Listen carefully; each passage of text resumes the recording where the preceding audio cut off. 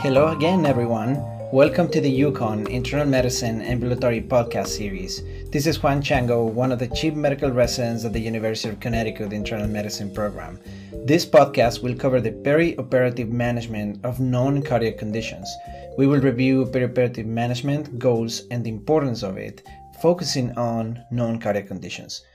We will discuss cardiac conditions in our next episode. First, let's start with an overview and review of the goals of perioperative evaluation and management. Surgeries have three phases. First, preoperative or before the surgery. Second, intraoperative or during surgery. And third, postoperative, which includes the time after surgery until the patient resumes usual activities.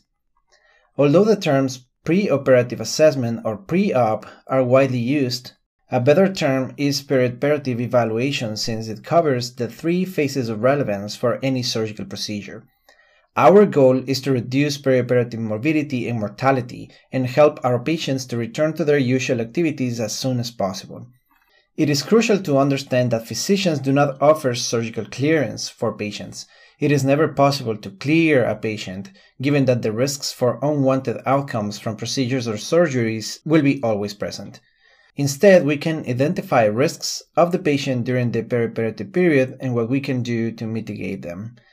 An approach to the identification of surgical risks can be made by dividing them into three categories.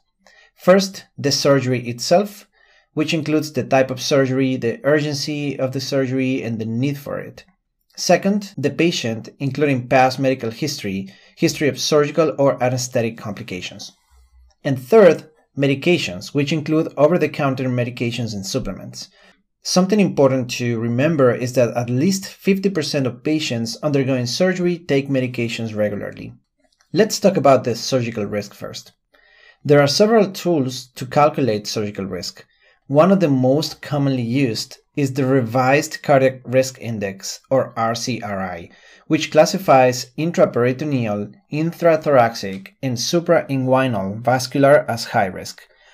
Other tools are available as well, giving a similar risk assessment helpful to understand the risk according to the procedure to be performed.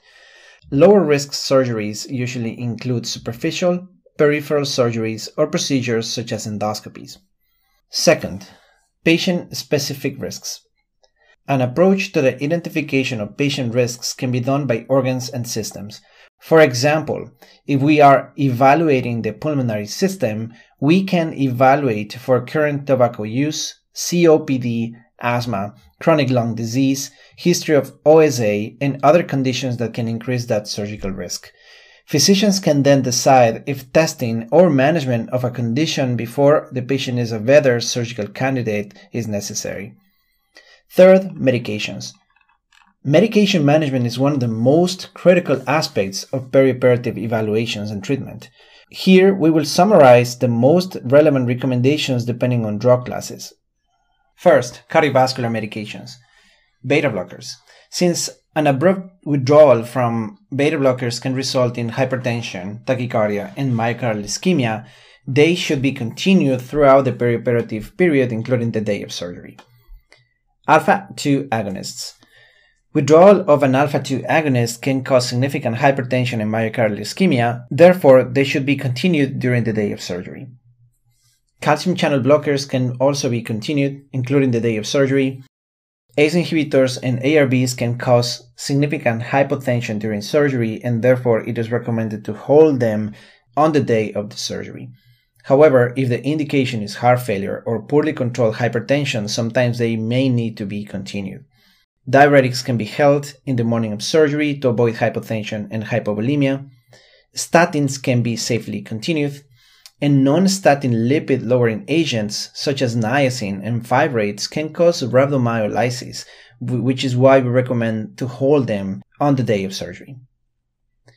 Second, gastrointestinal and pulmonary agents.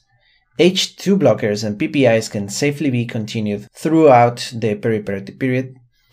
Inhaled bronchodilators such as beta agonists and anticholinergics can also be continued, and if sometimes the patient cannot comply with the inhalation maneuvers, we can use nebulized forms instead. Theophylline has a narrow therapeutic window, and therefore it is recommended to discontinue the day before surgery. Leukotriene inhibitors can safely be continued as well. Third, estrogen and hormonal agents. Oral contraceptives. If low to moderate risk of VTE, continue with appropriate perioperative VTE prophylaxis. However, if high risk of VTE, we should stop 4 weeks before the surgery. And don't forget to perform a pregnancy test for these patients before surgery. Postmenopausal hormone therapy. If there is a low to moderate risk of VTE, we can continue with appropriate perioperative VTE prophylaxis. However, if high risk of VTE, we should stop 2 weeks before surgery. Fourth, agents affecting hemostasis. Aspirin. Continuation of aspirin can increase the risk of bleeding. However, depending on the indication for it, discontinuation can increase the risk for vascular complications, for example, myocardial ischemia. Therefore, it is crucial to discuss this plan with the patient's cardiologist. In general, we can hold aspirin 7 days before non-cardiovascular surgeries. P2Y12 receptor blockers such as clopidogrel, prasugrel, ticagrelor. Similar to aspirin, we should discuss the plan with the patient's cardiologist. When they are used after cardiac stenting, discontinuation can cause ischemia. Ideally, elective procedures should be delayed until the mandatory period for platelet inhibition is complete. When used for long-term stroke prophylaxis, these agents should be discontinued 5 to 10 days before surgery depending on which one is being used. Warfarin and DOACs.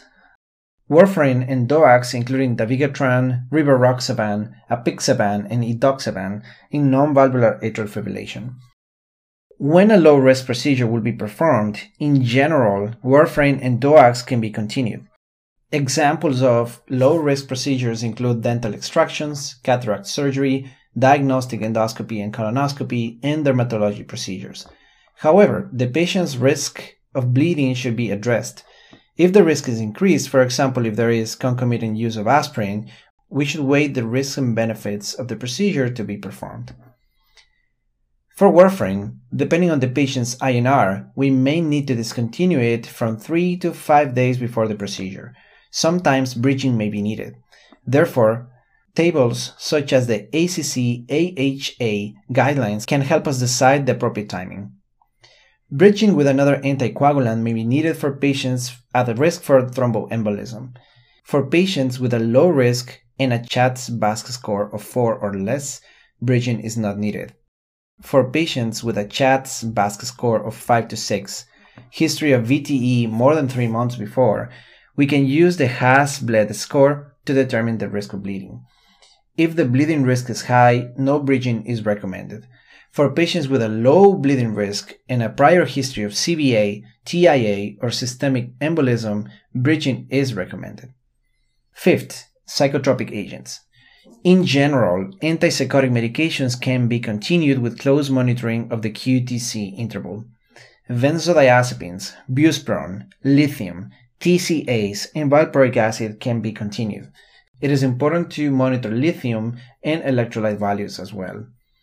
For SSRIs, given that they have been associated with an increased risk of bleeding, we should discontinue them 3 weeks before high-risk surgeries, for example, CNS procedures.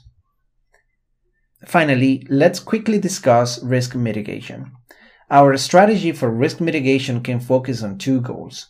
First, the optimization of the patient's risks, for example, treating a COPD exacerbation before surgery. Second, surgical risk assessment and discussion. Here, we will try to assess if surgery is the best option for the patient and also look for potential alternatives. Usually, this will be done by the surgical teams, but the medicine teams can help in the discussions as well. After performing a perioperative evaluation, it is important to communicate our assessment and recommendations to the referring physician, such as the surgeon. Those should include which medications need to be modified, held, or continued in the perioperative period. The plan should be clear so that they can follow our recommendations. Thank you for listening. We will discuss the cardiac conditions and perioperative management in our next episode. Goodbye.